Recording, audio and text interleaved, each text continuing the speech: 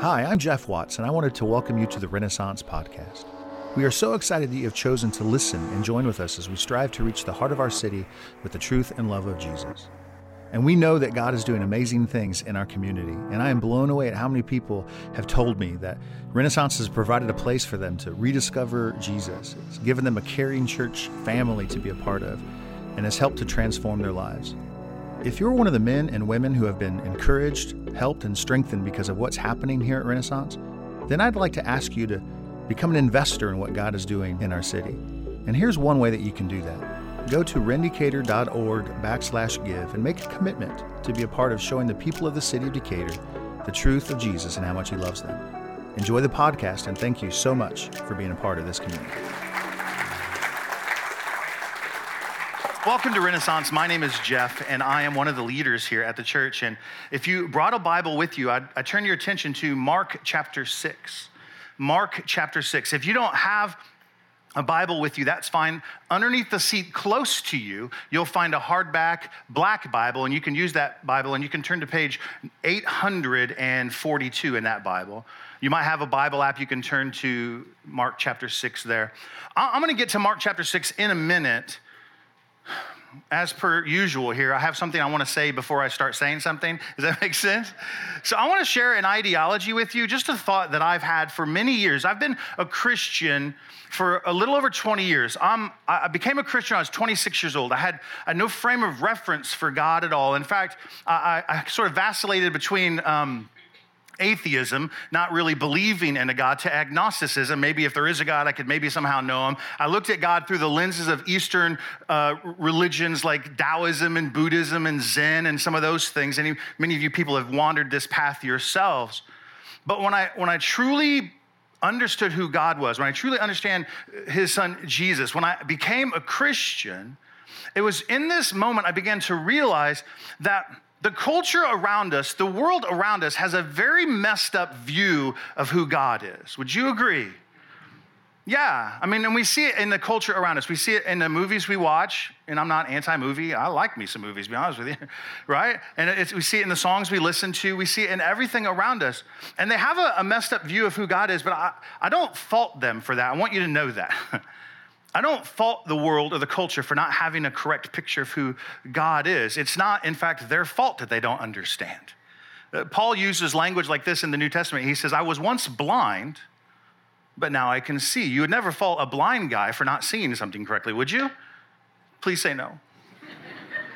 You make me nervous. No, we would never do that. That would be cruel and unusual. When the world doesn't have a clear picture of who God is, I want you to know that's not unique to our society. It's not unique to our culture. It's not unique to our day and age. In fact, there were many people in Jesus' day following Jesus around. Jesus, you know, right? He's kind of a big deal.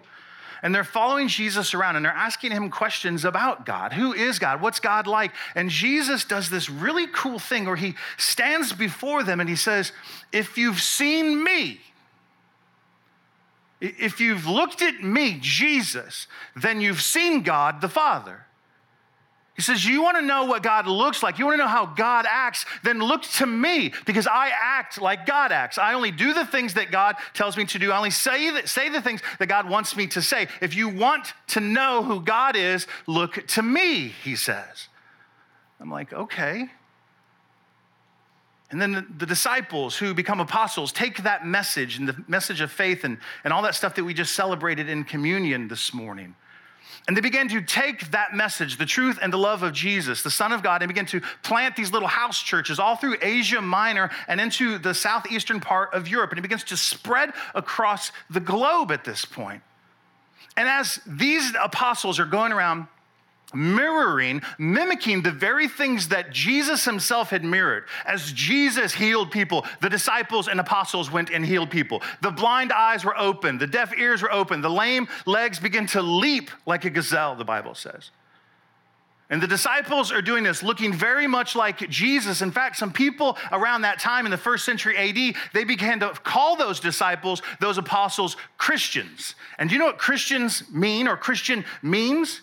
It means little Christ.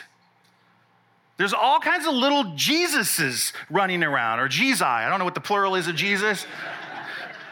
Jesus sounds right because it sounds like Jedi. I'm just saying. And that's awesome.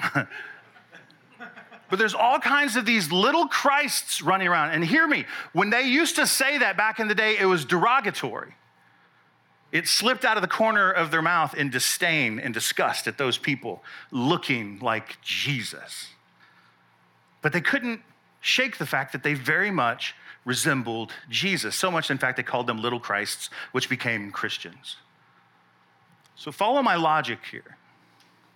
If the world has any hope to see a clear picture of who God is, we must point them to Jesus, because Jesus said himself, if you want to see God the Father, you look to me, right? And we, as Christians, we must be a perfect representation of who Jesus is in the earth, so that when they see us, the little Christ, they see the big Christ who then looks like God the Father. Is everybody following me here? This thought I have wrestled with this thought for over 20 years of my life. Hear me. When I lay down at night, I think about this. Have I represented Christ in the world today? When I'm at Walmart, pray for me. When I'm at Walmart, it's a real thing. Like, am I resembling Jesus? Side note, there's an Old Testament prophet who was able to call down fire from heaven. I have prayed for that gift at Walmart. And I just picture this mushroom cloud of sorts just poof. And everyone would know Jeff must be at Walmart again. But as I lay down at night, when I see my coworkers and friends and even family members at reunions, yes, those people too, I question, am I resembling Christ? Are they seeing God through me? Are they seeing the very essence of Christ in me? So the world has a wonky view of what God looks like, but I don't fault them for that. And I'm careful to fault us for that too, except I think we are somewhat culpable. I love you with a pastor's heart and everything that I can muster, but there is a real issue in the church. There's a real issue in this church. And we must mature in the things of God. We must mature in the things that Jesus is calling us into. Last week we began to talk about this theological idea of sanctification. Who was here last week? And we talked about sanctification. I know, big church word, and we usually try to avoid those types of words because they can conjure up all kinds of false meanings. So we took a long time to explain it. And sanctification really has a two-prong approach. Hear me. The first part of sanctification is God's work alone, that he sanctifies us, or he sets us apart for his work. And God alone does this. You have no part of this. You don't earn this. You can't buy this. You can't pray for this, right? It is God himself who saves us through his son, Jesus Christ, and sets us over here. We are sanctified in him. We are holy in him. And then there's a second part of sanctification, the process side. So for all of us who have come to faith in Jesus, that call ourselves Jesus followers or Christians, whatever language you like to sprinkle on your bumper sticker, right? All that stuff, whatever you want to say, it is this process of that we start when we become a Christian and it goes until we die. That we will constantly forever be sanctified or be transformed into the image of God's son, Jesus. That is our purpose on the earth, that we look like Jesus. And this process of sanctification, this process of maturity is required of us. We sometimes struggle in this. Jesus is a huge picture, a model for us. And Jesus also grew in maturity. Do you know that? Luke's gospel. Luke is the gospel that you'll read every Christmas time, right? When you read out of Luke chapter 2 that Jesus, the baby, was born in a manger and there's all kinds of cool stuff happening. This is the story that Linus reads in a Peanuts Christmas story, right? Right? That's the one that everyone reads, Luke chapter 2. Luke, at the end of chapter 2, says this about Jesus. It says that Jesus also increased in wisdom and in stature and in favor with God and man. Hear me, this word increased, it carries with it this idea of to cut forward. If you've ever cut back brush or tried to clear out an area, where you have to just dig out stumps, picture an army, if you will, cutting trenches into the battleground. They are cutting their way as they advance and make progress towards something.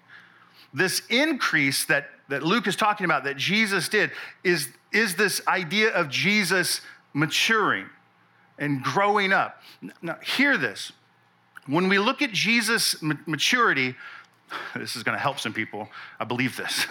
I want you to know, when we talk about Jesus maturing or growing up, we're never talking about Jesus sinning less than he did before. You guys know Jesus never sinned, right? He's the sinless one, the unspotted lamb, the one that sacrificed for us. He's never sinned. So when we talk about his maturity or his growing in stature and wisdom and all these things, it never talks about that Jesus sinned less today than he did yesterday. That level of maturity is not equated to Jesus. And maybe this will help some of us, and maybe it shouldn't be for us either. What? Now hear me, when we are transformed into the image of Jesus, the sinless one, we will begin to sin less, yes? But I wonder if the metric that we use to base our own maturity is whether or not we're sinning less than we used to. And I wonder if God doesn't want us to use another metric, another measuring rod to determine whether or not we're maturing. There are many other things that we can mature in, and we just seem to focus on the sin. In Jesus' name, be free from that. Be like Jesus, you will sin less. Don't focus on the sin. No? Yeah. Anyways, so one of these other things, you guys are like, I don't know, I think he's wrong, I'm out of here. Hear me out first. I'm anti-sin, for the record. Welcome. There are many other things that the Bible would talk to that are signs of maturity in Christ. And one of them I just want to share with you today.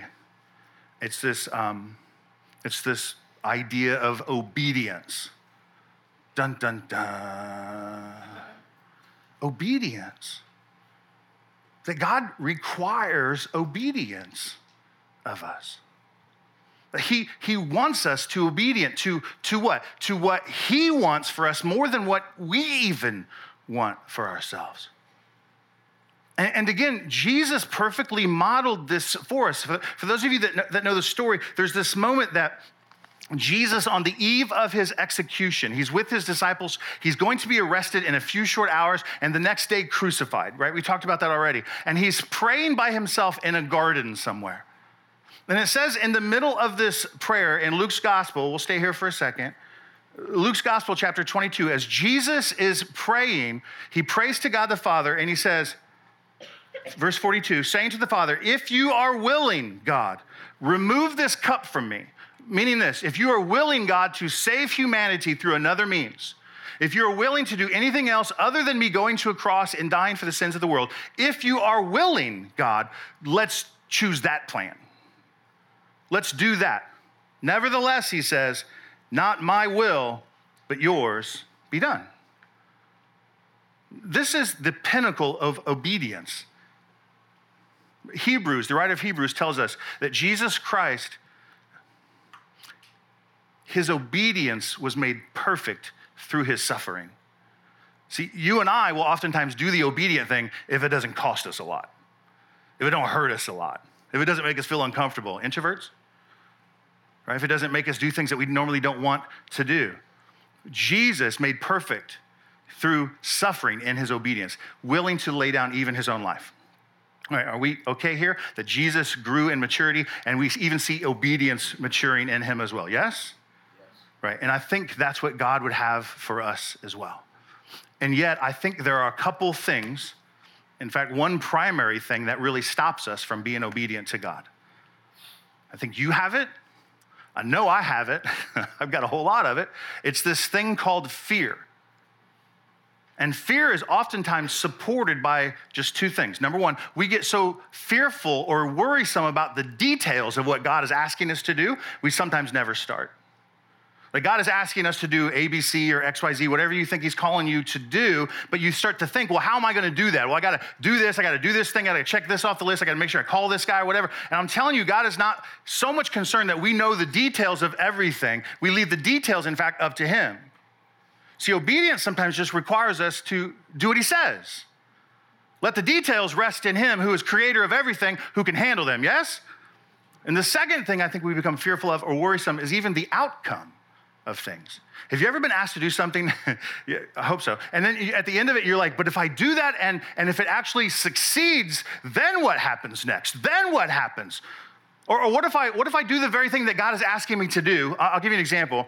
The Lord once asked me to take a friend to lunch and share with him, a friend, not a stranger, hear me, a friend, a guy that calls me bud, right? Calls me friend. Take him to tacos and tell him the story of Jesus. And I was afraid. I was afraid he would say no. I was afraid he'd get upset. I was afraid of all these things. And so guess what I did? I didn't do it. We get fearful that sometimes if we ask someone to lunch, they'll say no to us, and so we never even do it. God wants to say he's in charge of the outcomes too. That the fear we have is unnecessarily on us. We don't have to worry about the details, and we shouldn't worry about the outcomes. Those things belong to God, and he wants them. He wants to hold on to them. He's much more stronger than you and I. He has much more wisdom than you and I do anyways. Obedience is truly just following what he wants us to do, allowing him to work out all the details, letting him work out the outcome. I want to pray for us, and then we're going to turn to Mark chapter 6. Welcome to Renaissance. That's the intro, by the way. That's awesome. I'm going to pray for us, and we're going to ask God to show us something out of Mark chapter 6 that I think the disciples, apostles, they're disciples at this point, but that they also had to wrestle through an obedience issue with Jesus, and it speaks directly to what we're trying to talk about today. So would you bow your heads with me and we just pray? Father, thank you. Thank you for your son, Jesus, that we can learn about him, that we can look to him as a model of who you are. When we see in Scripture how he had compassion and care for others, we can look to our lives as if looking in a mirror and see if the two things line up. Thank you for the picture that is Jesus for us. Thank you for his sacrifice for us. And thank you for your Holy Spirit, that you would come and you would indwell us and equip us and strengthen us and give us power to do the things that sometimes we do not want to do. And I think that's an issue today of obedience, Lord. Sometimes we don't think we can do the things you're calling us to do. So by the power of the Holy Spirit, help us to understand this, Lord. And we thank you for everything that you do. In Jesus' name, amen. Just came unclipped. Mark chapter 6 is a pretty famous passage. There's a story in Mark chapter 6 where Jesus feeds 5,000 people. You might have heard this story. In fact, I think there's so much emphasis on this one story that it's actually in all four Gospels. This is the only miraculous story, I believe, that is in all four Gospels. And I want to read from Mark's Gospel here, starting in verse 34. Real quick, Jesus had just sent his disciples out 2 by 2 to perform miracles, to cast out devils or demons, whichever word. I think devils is awesome. Cast out demons, cast out devils, and they go do all of that, and they're healing people, and some crazy stuff's happening. They come back to Jesus. Jesus sees that they're wiped, man. They're just, tired. And he says, let's go to a desolate place. Let's get away from the crowds of people. Let's go somewhere else, and we're going to take a rest and grab some pizza. That's my words, but he says, we're going to get something to eat. Well, maybe it's tacos, not sure on that, but they're going to get something to eat and rest. And right here in verse 34 is where we pick up.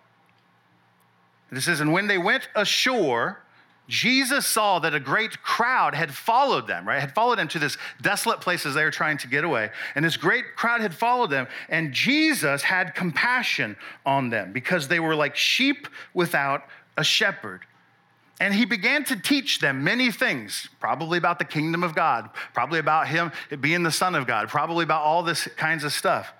And when it grew late, the disciples came to Jesus and said, this is a desolate place, a deserted place, and the hour is now late. Jesus, send these people away to go into the surrounding countryside and the villages to buy themselves something to eat. Tell them to go get some food. Tell them to get away from us, right? I want to take a break. I don't know, but there's something here. I want you to first notice that having spent their time with Jesus, they're already modeling Jesus' behavior. As Jesus had much compassion and care for others, the disciples seeing the multitude see it too. They're like, Jesus, we got to feed these people. We got to do something. They had compassion. They look like Jesus in this moment. And we see that. And so they come to Jesus and ask him to do something, not just anything, to do something, to feed them, right? And Jesus, I love what he says here. He answers them, you give them something to eat.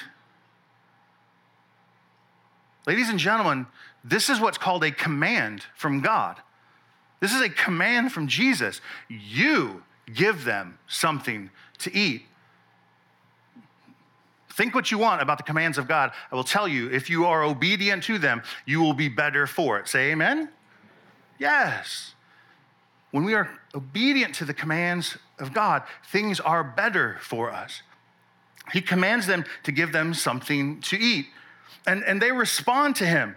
Well, shall we go and buy 200 denarii? Can I just say dollars? Thank you. I wasn't waiting for your answer, but thank you. $200. Can we go spend $200 of food and buy bread and give it to them to eat? What's interesting, this story as it's told in the other Gospels, the picture here is, I think $200 is all they have. I think it's all they have. And they're willing to spend all of their money to help people. But I think John's gospel tells us that even if they were to spend their $200 on bread, then every person, the 5,000, the multitude, would only get a morsel. And in fact, it wouldn't do anything to satiate their hunger. It wouldn't do anything to help them. They're saying this, Jesus, we'll spend whatever, we'll empty the coffers on these people. I'm telling you, it's not enough. And do you see what they're doing? They're pushing back the obedience to feed them. They're getting themselves concerned on all the details. What if we this? What if we this? What if we this? What if we that? They honestly don't know what to do at this point. We'll go to spend $200. John's gospel also records for us that Jesus had already set his mind to feed them miraculously. He'd already set his mind to do this. He was just inviting his friends along for the ride to see it happen. Maybe that'll be a support for you and I. Whenever God is asking us to do something, just consider that maybe God's already set his mind on the outcome, and it's miraculous or supernatural or cool, whatever word you want to use, or fun, crazy, exciting. And God is in fact inviting you along for the ride. You feed them. I'm not sending them away. You feed them. We only have $200. It won't even be enough to feed them. And he says to them, verse 38, well, how many loaves of bread do you have? Go and see. So they go and find out how many loaves of bread are amongst them. And they say that we have 5 loaves. Oh, and a couple fish. Wonderful.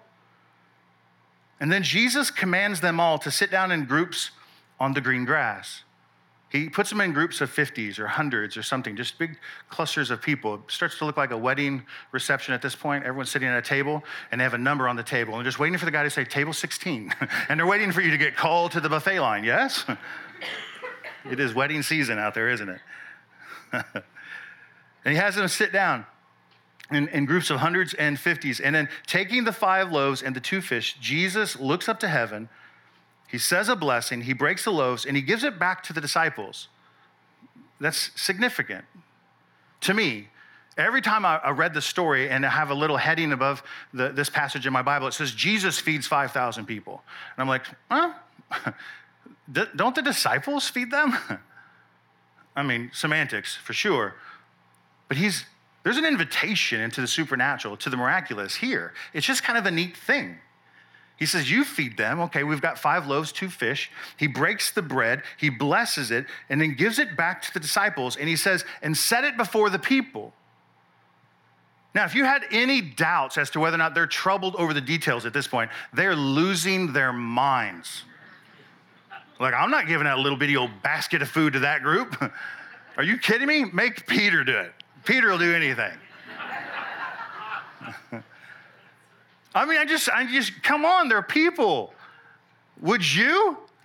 And there's like, okay, and you like drop, like to piranha, you drop the food into them, knowing that they're going to devour all of it, and every other group, like those tables at the wedding reception, are going to start getting angry because the buffet just ran out of tacos or something. They're going to be upset. And yet, we see 2 steps forward on this road of obedience, don't we? And yet they're willing to do like the little things as God calls them along. Well, how many fish or how many loaves do you have? And they run and go find out and come back. We only have 5. Okay, that'll work. I mean, Jesus has got to be giggling on the inside on this thing. We only got a couple fish. Okay, watch this. And he makes this big thing. Oh, Lord, bless the food. I don't know what he says. Puts it into baskets. And then Jesus just sits back to watch this. The disciples hand the food to the first group of people, and they start pulling food out. They're starving, been following Jesus all day, maybe for a couple days, and they keep pulling food out of the baskets and keep pulling food out of the baskets. And at some point, someone had to peek in to the basket, right? I'd be like, what is happening in this thing? What? How is this working?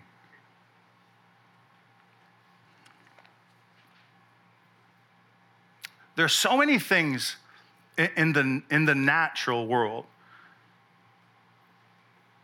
There's so many issues, so many remedies that can be brought in the natural way that can benefit people and help people. I get that. I think God uses us in natural ways, right, to help people, to maybe help with power bills, to help with food. You ever been to a restaurant and have somebody else buy your meal for you? Isn't that the most wonderful thing? It's just so great when people come along and just sort of help others in this way. But there's something really significant when God asks us not to do it in the natural way, but in the supernatural way. When the disciples come to Jesus, for us, it's a picture of what our hearts and motives should be too. So you and I see issues with our friends and people around us all the time, don't we? We have friends that just, let's be honest, they're not real bright some days, right? Maybe they're with you today. Thank you for bringing them. That's so great. We're so happy you're here. And if you can't think of the dumb friend, tag you're it. I'm just saying. It's you. I don't know.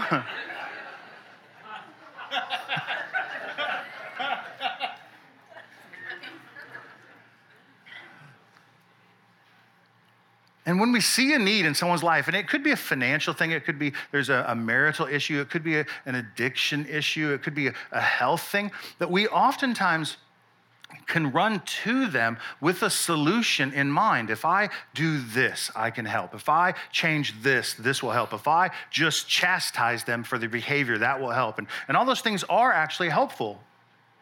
They really are. And in fact, God might want you to do all of those things. What I would suggest to all of us here is that we seek first what God wants to do. When they saw the hungry people, they ran to Jesus.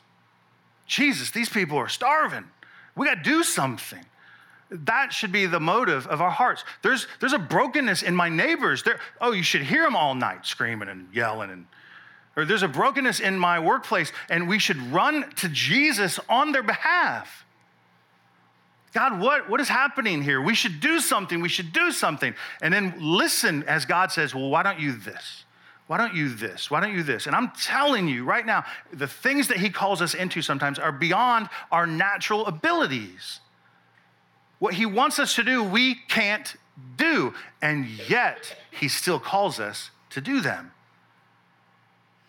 If we let details go, if we let outcomes go, and just be obedient to what God is asking us to do, I'm telling you, we will mature into this. We will grow into this. We will look more like Jesus on the earth. And I'm telling you, this sanctification process, this maturity process is not just beneficial to us. Listen, it is beneficial to them as well, because then they begin to see a truer picture of Jesus, who is a picture of who God is. And God begins to modify how the world sees him. And he chose us to do it. This miracle is taking place in front of them. They're eating all of this food. In verse 42, it says, and they all ate and were satisfied. Every one of them ate and was satisfied. Something profound in that. Again, they thought if we went our road, it's so clear. It's so clear. If we'd done what we thought we should do, which is to spend $200 on some bread, they would have got just a morsel. But we followed Jesus' plan. They all ate and they were all satisfied. Can I be very honest with you? Of the two scenarios, which one do you think was harder? Like physically? I'm off notes now, that's okay.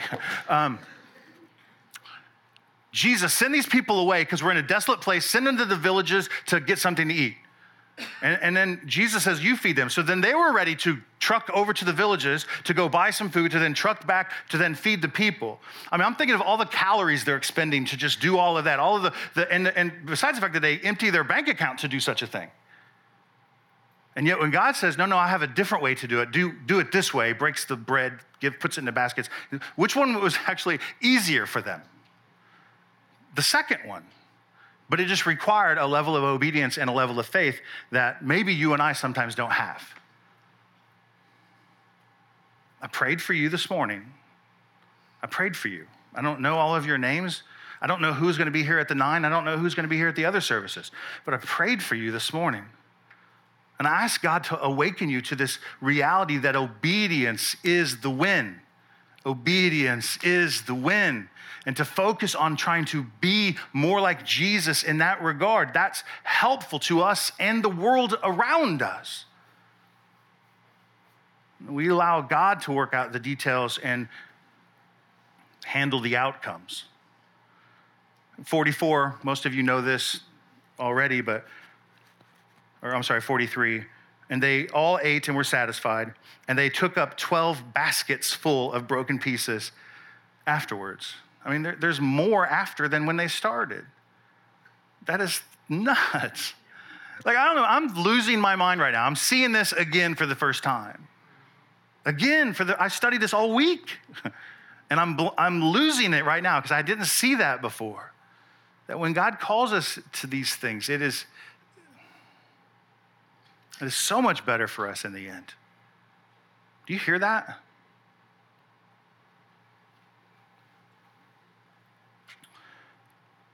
As Jesus grew in obedience and maturity, I want to close with this. Paul the Apostle, one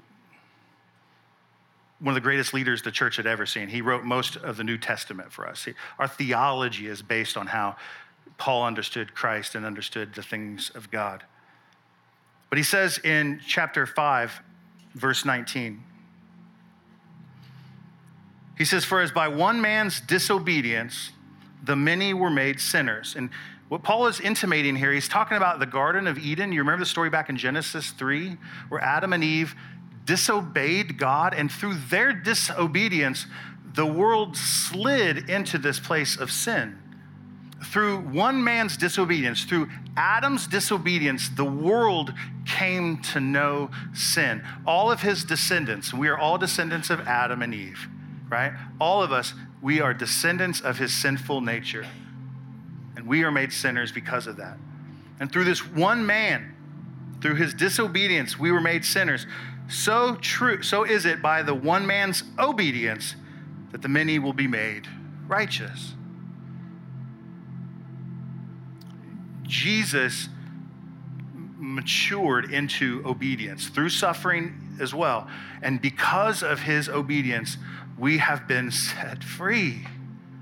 Ladies and gentlemen, how many And I try not to speak in hyperbole, but I am an animated individual, yes? I mean, I get excited about stuff. How many people do you think would be set free if we could act in obedience more than we do now?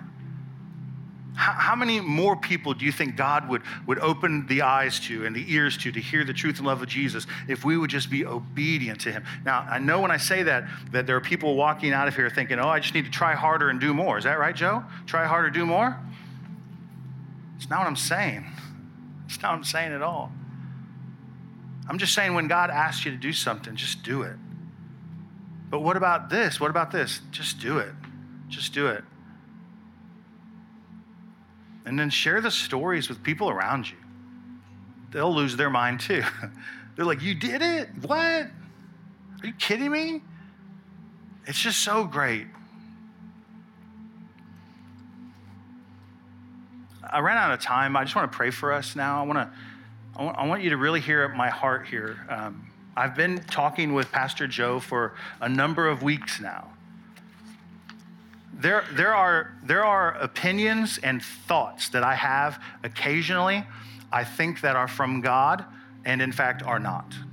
They're just me. They're awesome because they're from me, right? They're awesome and they're wonderful and this and that, but they're not actually from God. But this one thing that Joe and I have been talking about and laboring over for many, many weeks now is this idea that there is a maturity that God is demanding of us. This sanctification that God is drawing us into. Oh, sleepy ones, wake up. Wake up. Trust that God has given you the Holy Spirit to empower you to do the very thing that you think you cannot do. Your weakness is not the issue, right? Does the Bible tell us that it's in our weakness He is made strong? In fact, take pride. I think that's sinful, but don't do that. But be happy that you're weak in some things because God can be strong in them. It's in those moments that God's strength is revealed. It's in those moments. I want to pray for us. I want to ask you to do something. We don't normally do this here. I'm going to ask you to raise your hand during my prayer. It's not weird or nothing. I'm not asking you, who wants to give $5, right? But how many people here, let's just bow our heads right now. I'll just pray. God, I thank you. We're coming to you now to look for help. God, we need no more knowledge. We need to just be obedient to you. We just need to learn as we go, if you will, to just try to experience you in the obedience of life, God. And for those of us in the room, God, for those of us that are in the room that would like to be more obedient to God, would you just raise your hand? Yes. Jesus, do you see the hands? God, do you see the hands? We are coming to you, asking for your help. God, we want to be obedient to you. We want the world to see you for who you truly are, not this caricature of an angry God, an intolerant God, a hypocritical God. We want to see the real you, and we want you to do that through us, Lord.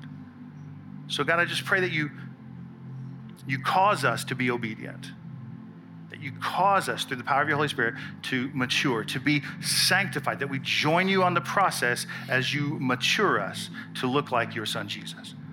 We thank you in Jesus' name, amen. I had a lot of fun. Thank you guys for coming. Just so you know, it's been real crowded in here again. I don't know if you knew this, but last week we had record attendance again. We had over 700 people here last week. I know, it's really exciting. I'm saying that to say this. September 11th, when we have that Tuesday night meeting about the future of the church, building out the third floors, listen, I need you to come. Please come. Please come and be a part of that. We're going to take a members vote to move forward, and I just really hope you come. We still have a desperate need for space. And I love you guys. I thank you. Would you please stand to your feet as we go back into a time of worship? Thank you so much for listening to this podcast. Together we can reach the heart of Decatur. And if you'd like to be a part of that, go to rendecatur.org/give and make a commitment to be a part of showing the people of the city of Decatur the truth of Jesus and how much he loves them.